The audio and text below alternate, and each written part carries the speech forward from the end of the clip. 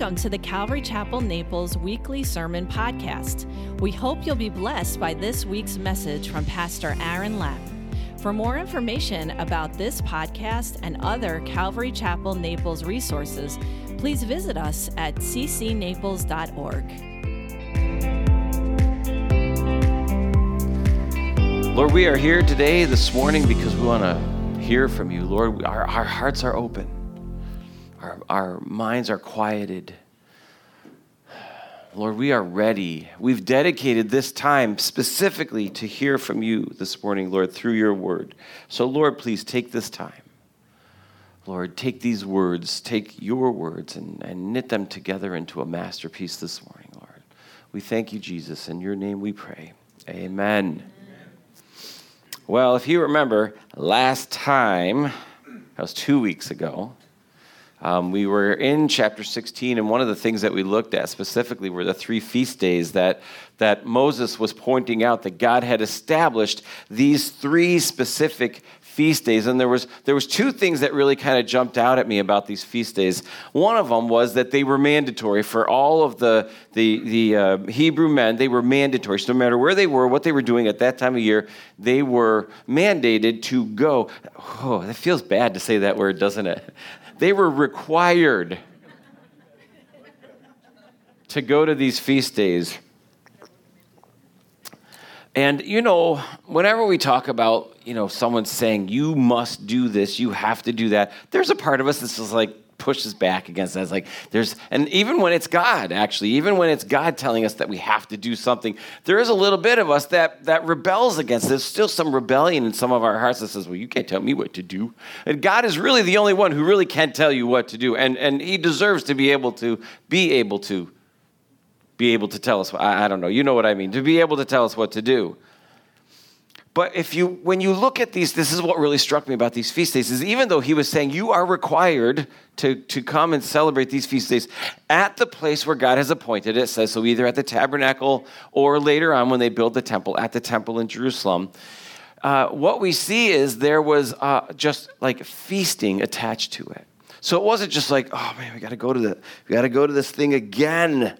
It was like a feast that they brought an offering, and they would often and many times bring their families with them, and they would come, and it was a time of feasting together with their families and with the Lord. But God says in his infinite wisdom, I know how busy all of you are, so if I don't require this, you're just going to not do it at some point. And I love where God says, I'm going to require it of you, but you're going to really love it and benefit from it. And I love that. So when you get to a place where you feel like God is requiring something of you, you should know that God isn't requiring it because he's mean. He's requiring it of you because he knows you will be ultimately blessed by it. And if he doesn't sometimes require, you may not do it. Your life gets busy or complicated or whatever. You come up with whatever excuse to not do what God is requiring you to do. The other thing that I see that I go through these feasts is the word rejoice. Over and over again. So again, it wasn't the drudgery of keeping a feast. It was a time to rejoice. They were together. There was food. They were worshiping God. Their family was there. And he says, rejoice, rejoice, rejoice. Over and over and over again. When I was a kid, my family went to church all the time. Sunday morning, Sunday night, Wednesday night, we were always in church, and I always remember thinking, man, why do we have to go to church so much? Well, it's not until I become saved and an adult that I can look at this and say, you know what? It's not that I have to go to church. It's that I get to go to church so much. Now, I bet you right now there are some people in some other countries that are wishing they had the freedom to get to go to church as much as we get to go to church. And so if you look at it in the sense like, oh, it's Sunday, we got to go to church, and then we'll do all this other stuff, think about it like this. We get to go. We get to come here. We get to gather with our family. There is a feasting. Sometimes it's a literal feasting, but there's a feasting on the word, and we should come here ready to celebrate, and we should go out rejoicing. Amen? If you ever get to the point where you're just like, oh, I got to go to church again, take a look at that and say, wait a minute. It's not that I have to go. It's that I get to go to church today. I get to go and worship the one who created me. Not just created me, but gang, knows your name. Knows your name. Out of all of the people he created, and he created, how many people did he create actually? All of them. All, right, all. He knows all their names. In fact, he knows, the Bible says, every hair on their head. Terry, even yours. Easy. That's right. Doesn't take long for God to know Terry.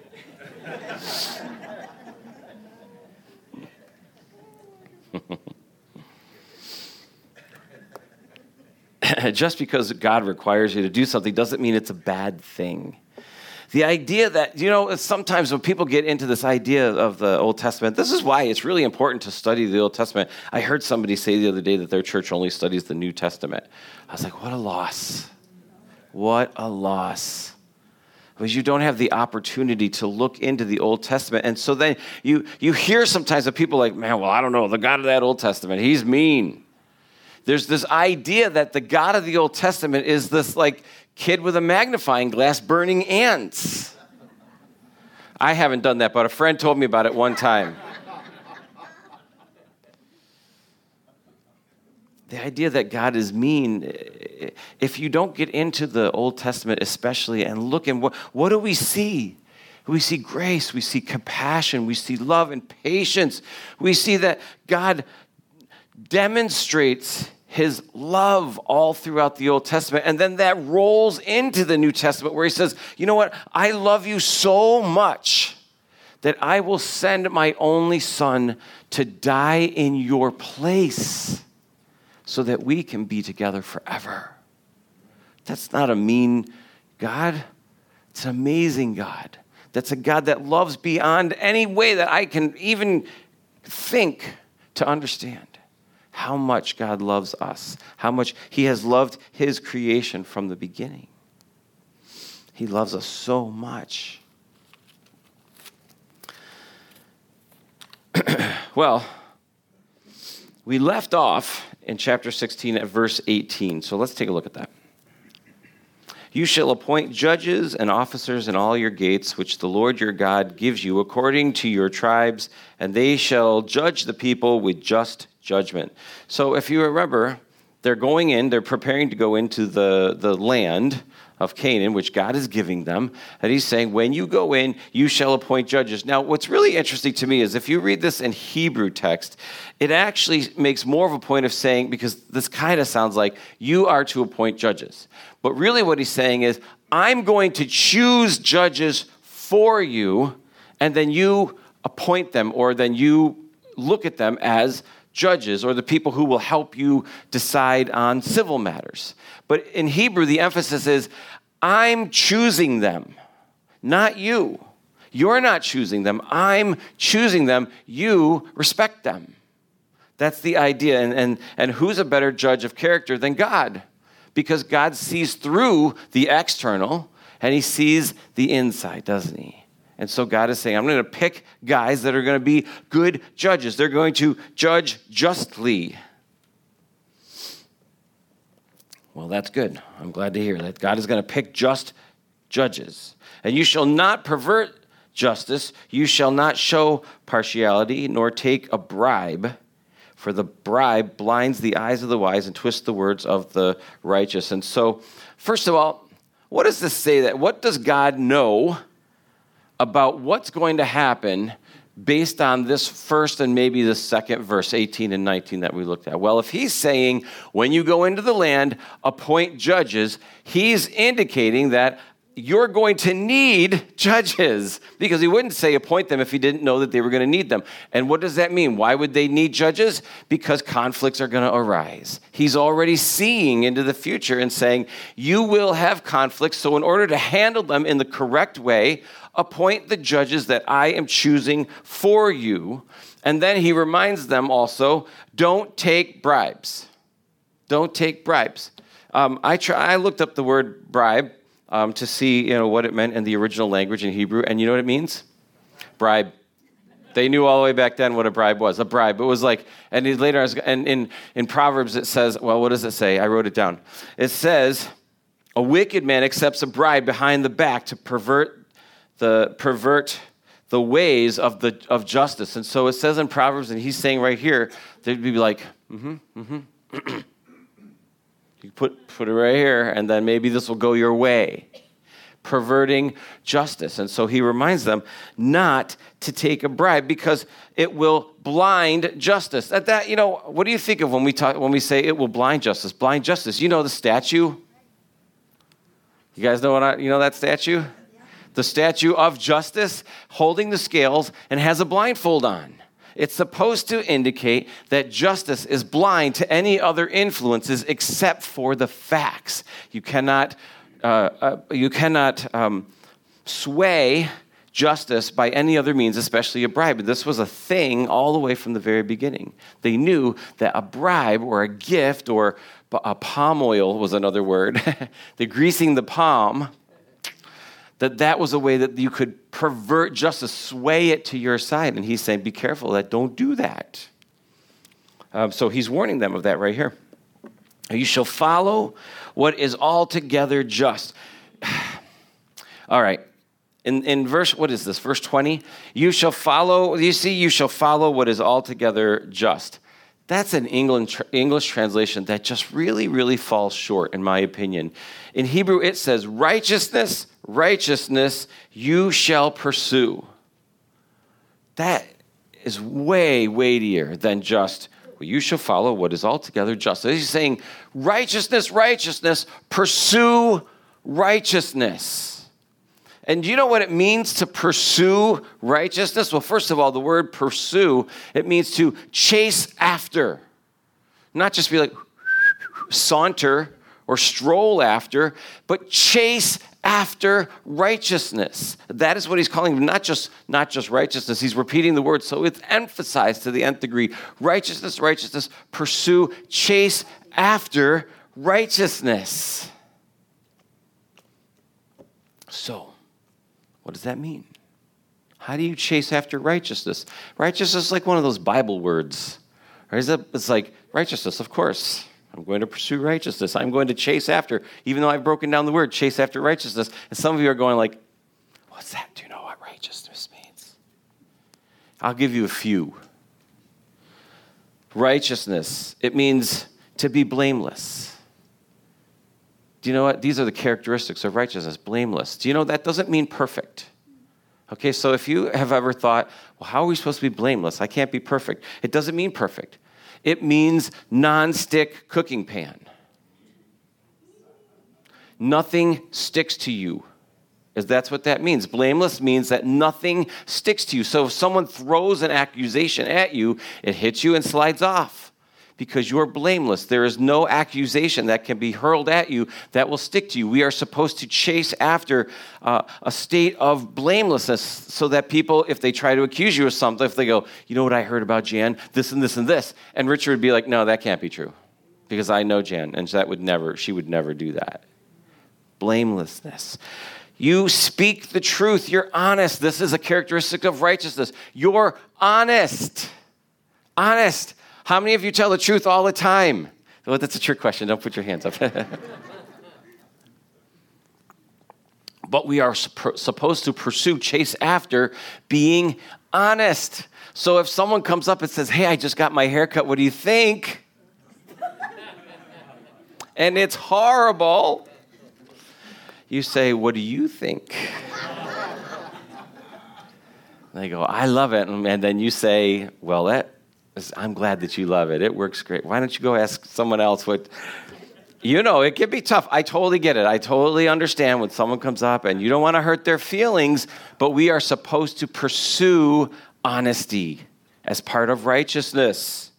We are to not gossip. Not gossip. You guys, I don't have to explain gossip. You know what gossip is. But also, we need to not allow gossip to be told to us. So that person that came to you and said, let me tell you something about Jan, you go, whoa. I don't want your gossip. If that's what you're doing, just keep it or toss it out or get rid of it, because as part of pursuing righteousness, we are to not partake in gossip. And sometimes it's so hard. It's just a meaty little something. You just might be like, ooh, I don't know. Tell me something I don't know. But the Holy Spirit is supposed to be like, shh, no.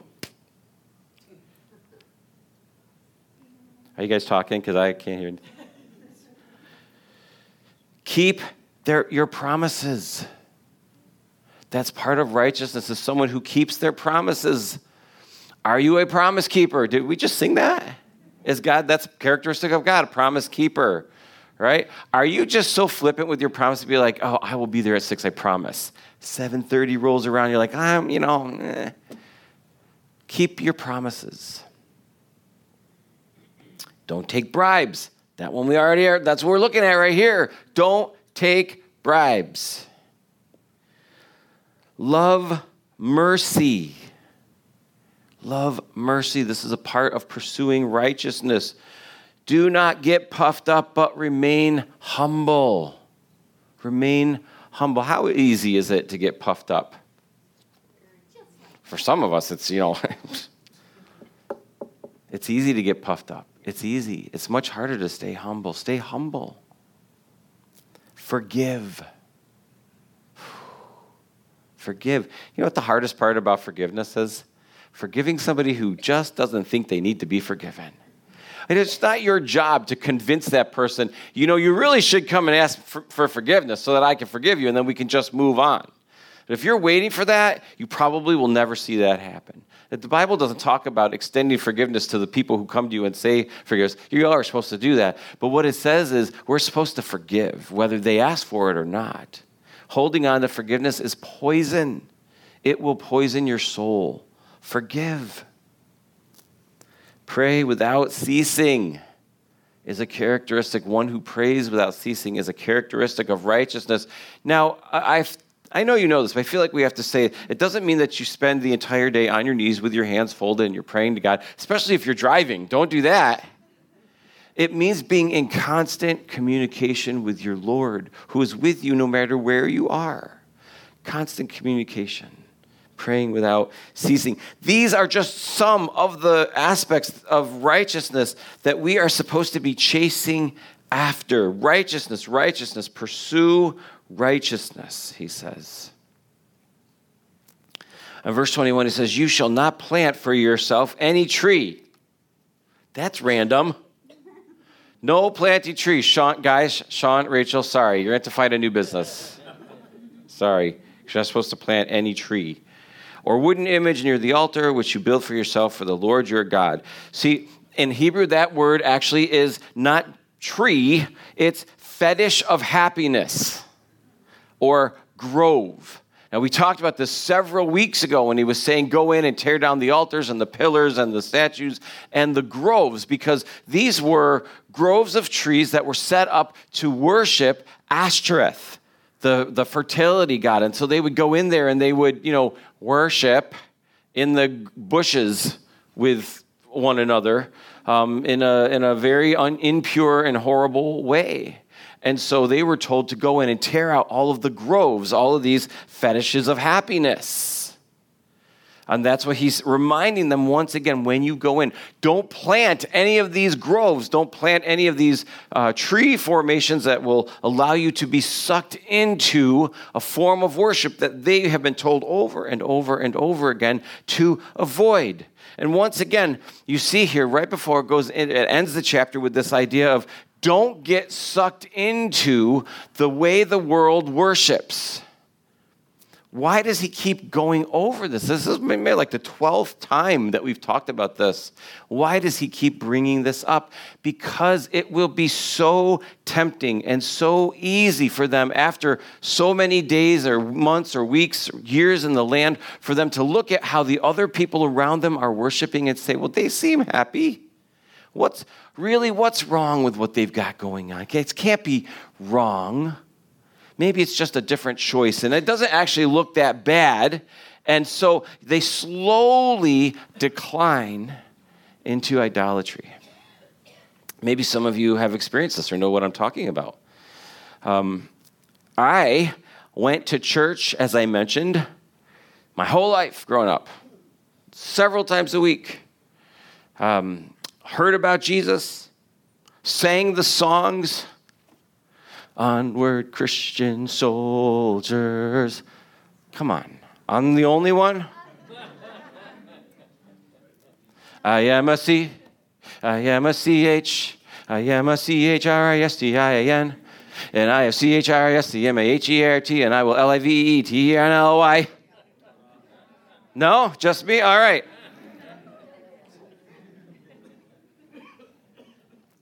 However, when I was out of my parents' care and into college, and no one was making me go to church anymore, I didn't go. I thought, I know enough about this. I know about this whole Jesus thing and God and all that. And if I don't have to get up and go to church Sunday morning, if I don't have to go to church Sunday night, if I don't have to go Wednesday, I'm not gonna go. And I started that slow decline into everything that the world had to offer. Now, we didn't have statues and Ashtoreth poles and things that we were worshiping, but I was looking out at what the world had to offer and thinking, that looks pretty good. And I just started, and it wasn't all at once. It was a slow decline. It was subtle.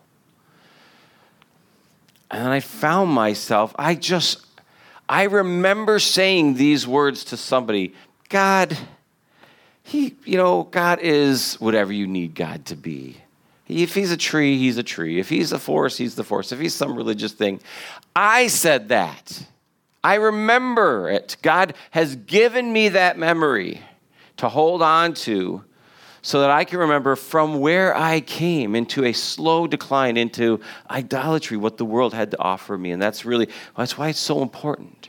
It's so easy. It's easy for us now to look out there and be like, look out and see what's going on in the world and say, it's not so bad. Look how they look happy. Don't they look happy? Look a little deeper. They're not happy. They're not happy. He warns them again. He says, you shall not set up a sacred pillar, for the Lord your God hates it. God hates that. He hates idol worship. Why does God hate idol worship? Well, number one, because he says, I'm a jealous God. And you're mine and only mine, and I'm not going to share you with anybody else. And anything or anyone that pulls you away from worshiping me, that's big trouble. Big trouble. It says God hates that. Now, chapter 17, verse 1, you shall not sacrifice to the Lord your God a bull or a sheep with any blemish or defect, for that is an abomination to the Lord your God. And so you remember with many of these feasts, they were required to bring a sacrifice. And we talked about this a little bit a couple of weeks ago, where we said God wants your first and your best. No leftovers. Remember? No leftovers. Leftovers bad. He wants your first and he wants your best. And he reiterates it now here in chapter 17, verse 1. Don't bring a bull or sheep or any kind of a sacrifice that has a blemish or a defect, or sometimes we say a spot or a blemish or a defect. I want to explain this a little bit to you, okay? The reason why he puts them both in, because they mean slightly different things. A defect or a spot is like a lamb or a goat or something being born with something that made it not whole or perfect. It could have even been like a white sheep, but it had like a black spot on its face. That was unacceptable for sacrifice. So anything that it was born with that made it imperfect was not acceptable. And blemish is a mark or something that it gets from an outside source. Like, for example, when the sheep were all together herded and they were in a crowd and they were walking along, if one bigger sheep stepped on, let's say, a littler sheep's foot or something, and it caused a scar or a cut, that was a blemish. That sheep was unacceptable. So it was saying that there can be nothing in your sacrifice that you need to bring, that it can't be born imperfect, and it cannot have rubbed up against anything or become blemished as it comes into contact with the world around it. That was the sacrifice that needed to be brought and offered. Now, let me just check to make sure I didn't write something really profound.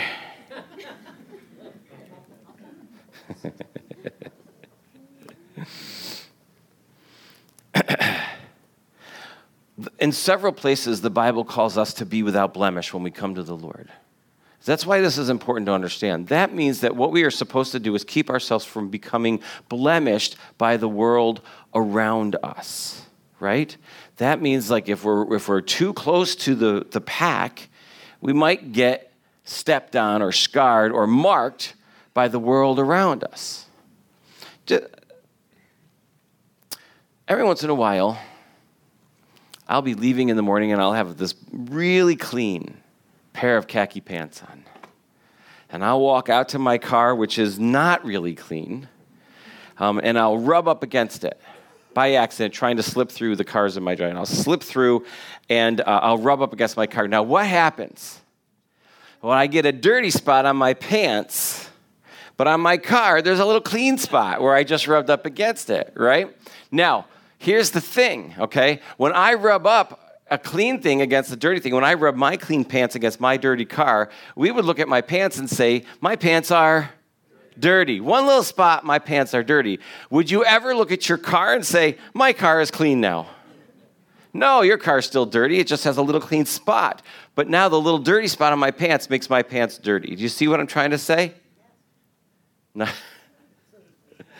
What I'm trying to say is that if you get too close to the world and their filth and it rubs on you a little, you're dirty. You've not cleaned up the world. You're now blemished. The thing is that we can never, as people, be spotless, right? We can never claim, we maybe can try and keep ourselves from being blemished, but we can't claim to be born without spot. We have the spot of sin on our lives when we're born, in case you didn't know. However, there was one who came, who was the final and perfect sacrifice, who was born perfect without spot, and who lived a life without sin. And he was born without spot and never blemished, and that was Jesus. Jesus was the one who could then be that sacrifice, the perfect sacrifice that would come without spot or blemish and wrinkle, or however it is you find it in your word, in your Bible. Jesus came and he fulfilled that sacrifice on our behalf because we could not be without spot. Maybe we could be without blemish, but we can't be without spot. Only Jesus could be without spot and blemish, born perfect, lived a sinless life. That's why he was the one that had to be the perfect and final sacrifice, as he talks about here, the lamb or the bull that would be brought.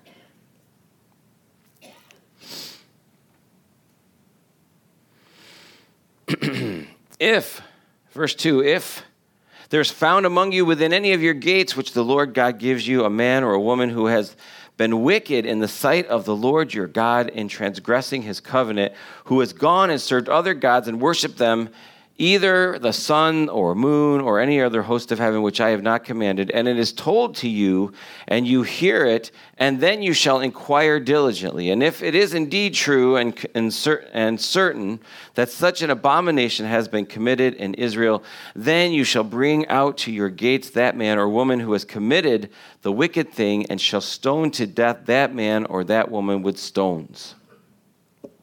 Now, first of all, this is not the first time that we've looked at it. And this idea that they were able to do this then because they were both the civil and the religious law contained in one body. That's not the case anymore, but at that time, that's how God had designed it for them, that they were able to institute civil law as well as moral law and religious law all together. But this is a couple of things that I want to point out to you here.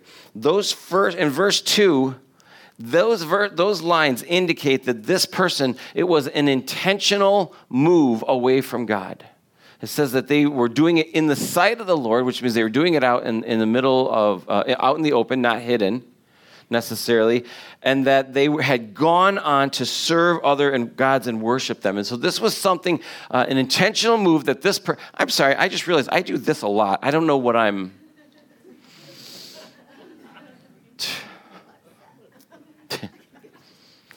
This was an intentional move that this person was doing, going out to worship. He was rejecting God and going out to worship other gods. But look what this says right here. And it is told to you, and you hear of it, and you shall inquire diligently. You shall inquire diligently. That doesn't mean that one person comes to you and goes, you know what I heard? I heard that so-and-so goes off to the Ashtoreth pole in that forest grove, and they're worshiping other gods. And you say, let's get the stones. It says that you're supposed to inquire diligently. That means that you are supposed to go and gather all the information about this that you can find out. You know, this is so important in a lot of our lives, because how often do you hear the story from one person and then jump to the conclusion, I know all the facts. I've heard one person tell me the story, and now I know everything there is to know about this. And so clearly, I am justified in judging that person and the situation right now. Did you diligently search that out? It doesn't sound like it to me. We jump to conclusions. We think that we've got all of the information, and then we make a judgment. I see the Bible says, inquire diligently. Go out, and if someone comes to you and says, well, this is what I heard, and I think this is what's going on, just to say, okay, I'll look into that. Let me look into that. Let me reserve judgment until I feel as though I have gathered all the facts, diligently searched out a thing. And if it is indeed true and certain that such an abomination has been committed in Israel, then you shall bring out to your gates that man or the woman who has committed that wicked thing, and shall stone to death that man or woman with stones. Whoever is deserving of death shall be put to death. On the testimony of 2 or 3 witnesses, he shall not be put to death at the testimony of 1 witness. So this seems pretty harsh, though. I mean, I know that people will look at this and be like, man, that does seem like a mean God. You know, he's just kind of like, you need to kill that person. There's no, if they're worshiping idols, well, think it through a little bit. Think it through, first of all. This is someone who's going out there choosing to reject God and go and worship other gods. But remember what we talked about in all the other chapters, because you have to see this in context. What was the biggest fear, really? That person was going to get another person, and that person was going to get 2 more people, and they were going to draw people away. Remember, it talked about in a couple of chapters ago, it was like, well, this is what you do if it's one person. But what happens if you don't go and deal with that one person? That one person goes to a city, and pretty soon the entire city is defiled. And now you've got to deal with an entire city. And God is saying, if you deal with it the way I'm telling you to deal with it, then you can end it. We look at God now and we say, well, oh goodness, thank you that, God is so much lenient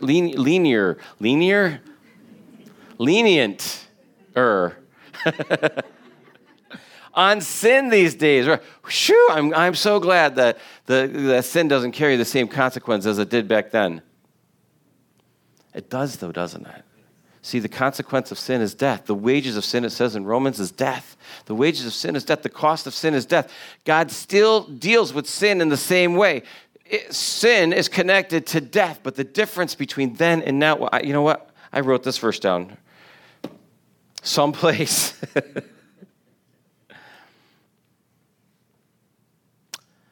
I don't know where it went. But I remember it. The wages of sin is death. That's the bad news, right? But the good news is in the second half of that verse. But the gift of God is eternal life through Jesus Christ our Lord. Amen? See, that's the thing. God still requires the payment of death for sin, but it's not on you because Jesus paid it all. It says the wages of sin is death. This is in Romans, where, guys? 10? Thank you. 6:23, the wages of sin is death, but the gift of God is eternal life through Jesus Christ our Lord. You see, he said, you know what, I'm going to take that consequence of sin and I'm going to put it all on my son Jesus, who will die so that you don't have to pay the consequence of sin with your life. And in fact, it's a payment that Jesus makes. On the cross, he uses the very words, when it was finished. He's up on the cross, he says, it is finished. It's tetelestai. It's basically what they would write on the bottom of a sales receipt that says paid in full. Jesus says There is a cost to sin, but I paid it for you. I paid it for everyone in full. So it's not like God is like winking at us when we say, oh, that's a sin. I don't think about sin like I used to. No, he does. But he put that all on his son, Jesus. And Jesus died for you and for you and for me. Thank you.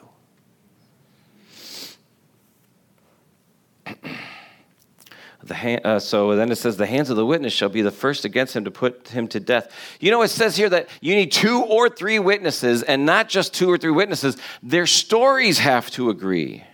Do you remember when they tried to bring Jesus before the high priest, and they got 2 or 3 people to bear false witness? It says, but they couldn't get their stories to agree. They couldn't even get 2 or 3 people to say the same things. And yet they still killed Jesus. That's because it really wasn't in their hands, was it? It was God's plan. And God says, I've already determined to see my plans through from the very beginning. So it doesn't matter what they did or didn't do. That was what was going to happen. But the hands of the witnesses shall be the first against him to put him to death, and afterwards the hands of all the people. So you shall put away the evil from among you. Now, if a matter arises which is too hard for you to judge, between degrees of guilt for bloodshed, between one judgment or another, between one punishment or another, matters of controversy within your gates, then you shall rise up and go to the place which the Lord your God chooses. That is going to be the tabernacle until they build the temple in Jerusalem, and then it will be the temple. So when he says at the place where God chooses, it's one of those 2 places, at the tabernacle or at the temple. Now, what do those 2, regardless of where the tabernacle is, have in common?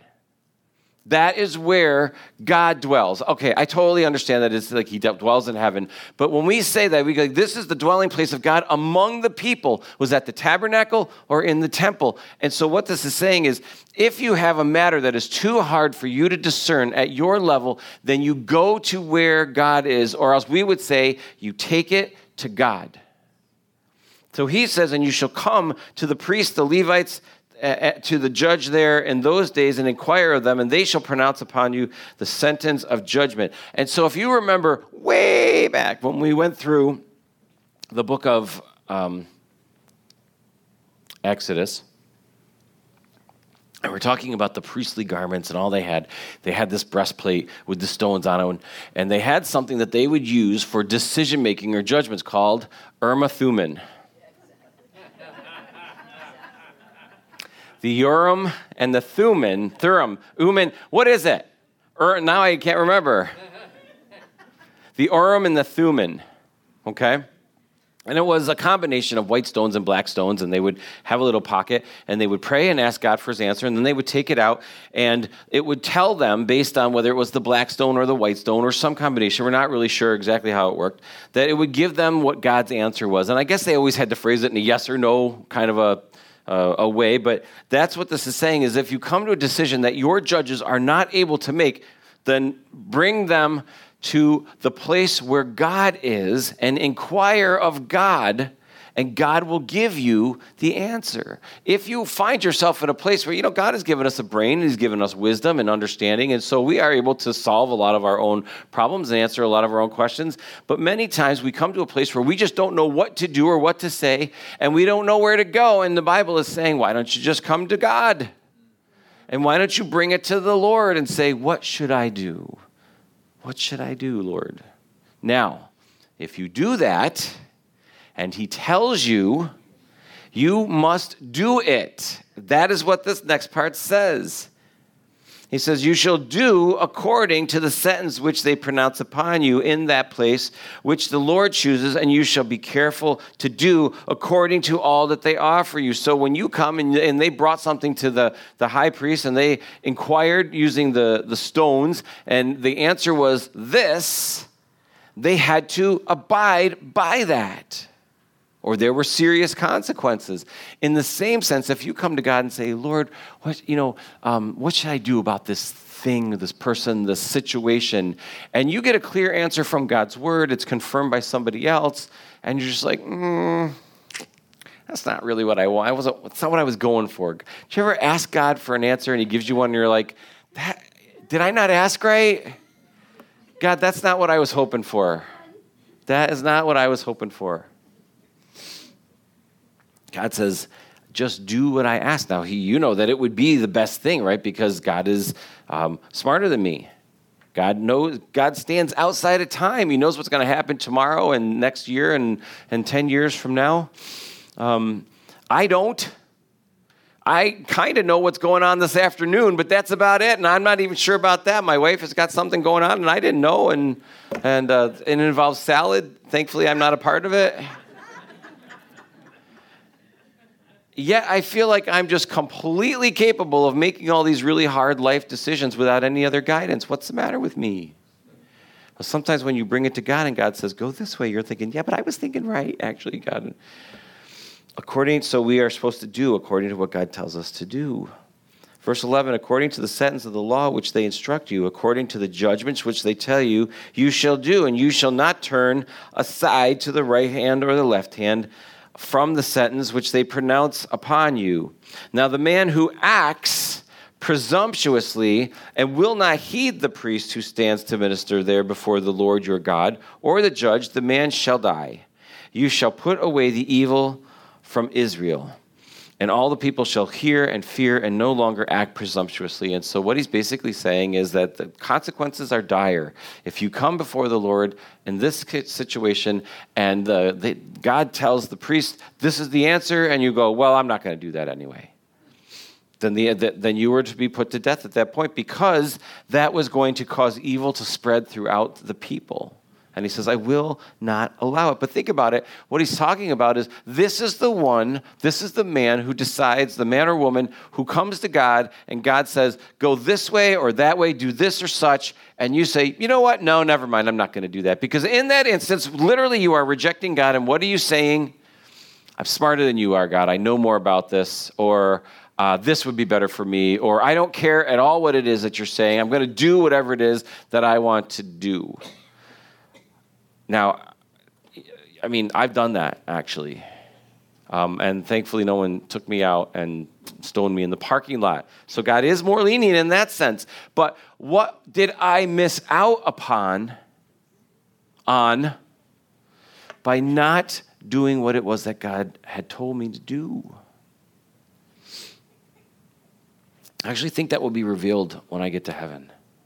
I think that God will actually show me in that time where he's reviewing my life, reviewing every word I ever said, every deed I ever did, and by the way, that is coming,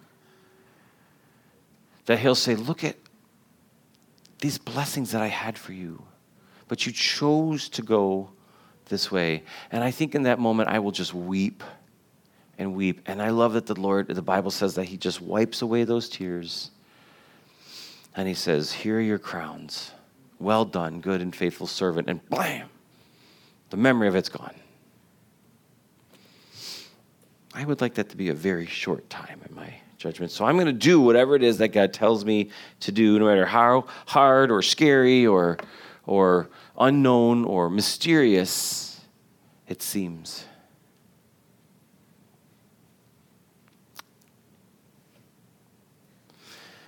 And when you come into the land, verse 14, which the Lord your God is giving you and possess it to dwell in it, and say, I will set a king over me like all the other nations that are around me. So this hasn't happened yet. They haven't even gone into the land yet. And he's saying, at some point, you're going to get into the land, you're going to look around, and you're going to be saying, you know what? Enough of these judges. We want a king, just like everyone else. In fact, in 1 Samuel chapter 8, I'm just going to turn there for a minute. You don't have to turn there, but if you want to jot it down and go back in yourself, this is 360 years after they come in, okay? It says that they came to Samuel, who was their judge, and he says, now make us a king to judge us like all the other nations. So they come and they say, you know what, enough with these judges. We want a king. Everybody else has a king. Why can't we have a king? And so Samuel, he's really upset. And he goes to God and he says, God, they don't like me. They don't want me to be their judge. They want a king. They want a king like everybody else. And God says, you know what, Samuel? They haven't rejected you. In fact, he says right here, they've rejected me, that I should reign over them. God says, no, they want a king. I am their king. I am their king. Did you know that monarchy is God's preferred form of government? But it is only when you have a perfect sovereign king. That's the only time that works. And the only time it will ever work is when God is perfect and sovereign, which he is, but in your life. Sovereign in your life. He says, I need to be the king of your life. When heaven is brought down and it's a new earth and all of this at the end, it will be a perfect monarchy in place with God on the throne, and he is perfect, and everything will be perfect. But until that time, you get what you get. We've got something, they've got something, theirs isn't working, ours works a little, that one works okay. Some people have monarchies, some people don't. It is only until God is the monarch that it is a perfect system.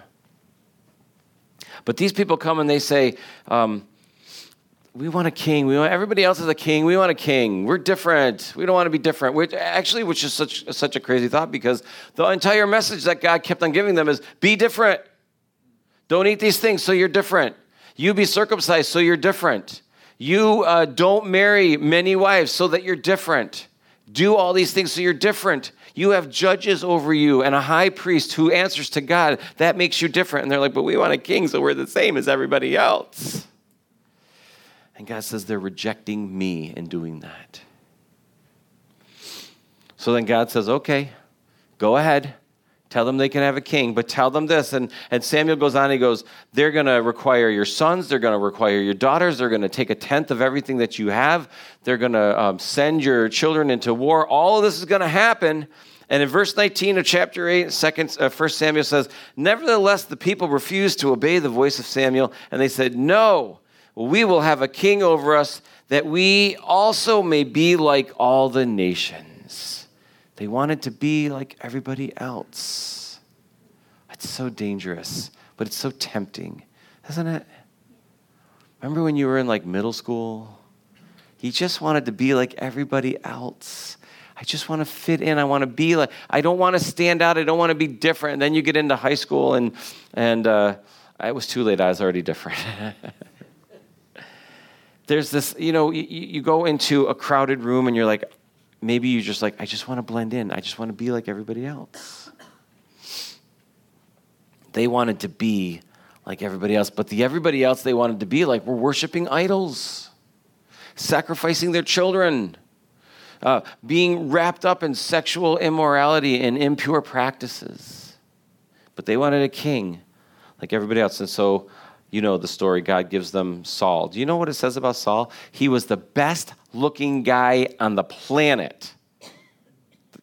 And he was tall, too. He was tall and good looking. And they're like, oh, yeah, that's the king we want, right? And he did okay for a little while. And then he, lost his mind. And then God said, okay, now it's time for the king that I would choose. He sends Samuel to the house of Jesse. And he says, Jesse, you got any sons? And he's like, oh, do I? Oh, look at this guy right here.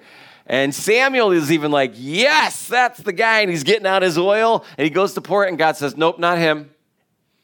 And so then Samuel goes, okay, you got another one? And he goes down the line, each one, a little shorter and a little less good looking down the line, And every time he's like, huh, God, huh? And God's like, nope. And they get to the end, it's like, Jesse, you got any more sons? He's like, well, I got this hippie out in the field watching the sheep, And so they go out and they bring David, and he's small, and it says he's ruddy. And I don't really know what that means. I guess he had red hair or something. I don't know. Maybe he ran in, so his face was all red. And God says, that's the one right there. That's the guy that I pick to be my king. And we know David was an amazing king, a man after God's own heart, right? Because God saw beyond what everybody else saw. And he gave them a king. But that even David wasn't God's design. David wasn't God's design. David was a guy that God chose to lead them. But God would say, I'm your king. I'm your king. I'm perfect. I'm sovereign. There's no thing to worry about.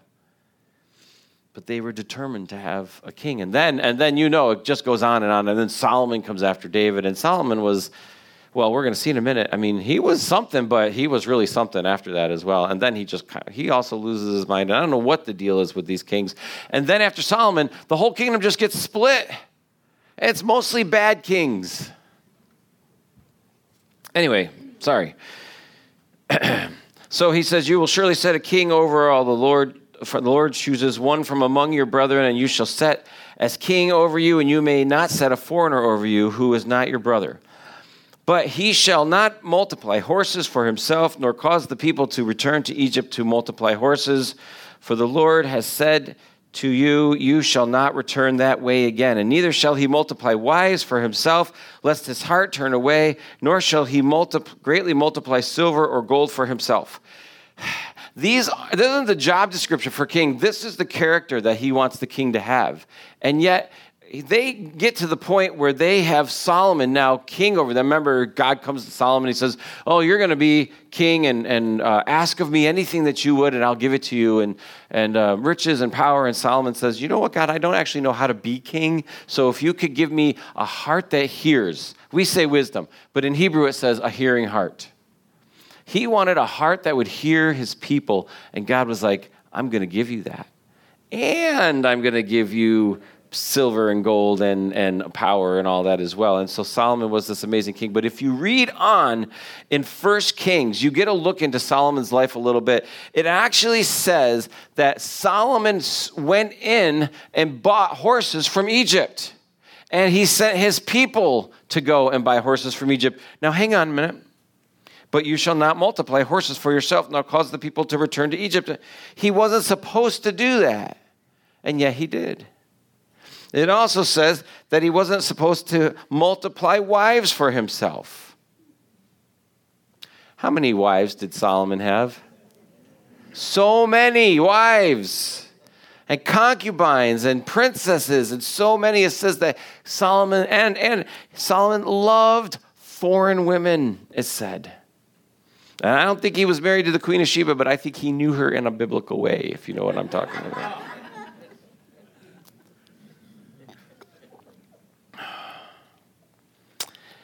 He shall not greatly multiply silver and gold for himself. Do you know it says that Solomon had so much silver that he made it as common as stones in his kingdom? So much silver. So if you were to go out to the parking lot and grab up a handful of stones, that would be like how much silver Solomon had. Wasn't supposed to do that, but that's what he had. Also, by the way, as a point of reference, you could find in this same chapter, maybe it's chapter 10, where it says that his annual income that he took in was 666,000 shekels of gold. That's interesting. But I'm not a numbers guy. You know if you've not heard this before, you know, that number is like the number of the beast, but it really is the number of man, isn't it? Six is the number of man. 7 is that perfect number of God. So when you see things like God's like, hey, here's a feast day, celebrate it for 7 days. That's because it's the perfect feast that I'm giving to you. If you do it for 6 days, that's because you've decided to do it for 6 days, and it's your number. It's man. Solomon was blessed by God, but then he went in and further blessed himself by going against what God had said. He multiplied horses, he multiplied gold and silver, he multiplied wives for himself. Right? All of the things that God said a king is not supposed to do, which really kind of leads me back to that place of God is the only sovereign king. And it shall be as he sits on the throne of his kingdom that he shall write for himself a copy of this law in a book for the one before the priests and Levites, and it shall be with him, and he shall read it all the days of his life. That's so important. That part is so important. If you've never seen that or you're marking your Bible, just highlight or circle or underline, because what God was saying is if this guy is going to be a true king, a real follower of me, what he needs to do is write out a copy of the law. Essentially, he's basically saying, here's the Bible, make yourself a handwritten copy of it, king, to make sure that he goes through it, and then keep it with you all the days of your life. What great advice. Now, you don't have to actually go now and handwrite a copy of the Bible, although that would be interesting. I mean, I wonder how long it would take for you to, in your spare time, handwrite a copy of the entire Bible, and how many little black and white notebooks would that take? But the idea is that they would know the Word, that they would know the Word. And based on knowing the Word, they would be able to make good and just judgments. And they were to keep it with them all of their days. Now, we're pretty fortunate now. You can get the entire Bible on your phone, stick it in your pocket, and walk around thinking, I got the Bible with me all the time. It's not helping you if you're not reading it, though, right? I mean, if you're not taking that out and going through, let me open up my Bible app, you can have it in your pocket, but really it's not doing anything for you. If you find yourself like saying that to yourself, like, oh, I've got the Bible in my pocket, but you're never reading it, actually get a Bible and carry it around with you for a little while. See what it feels like to have a Bible in your car, to bring a Bible into your office, to have a Bible with you, to have God's Word with you all the time, and write notes in it, and highlight and circle, and see what it's like to have God's Word with you all the time.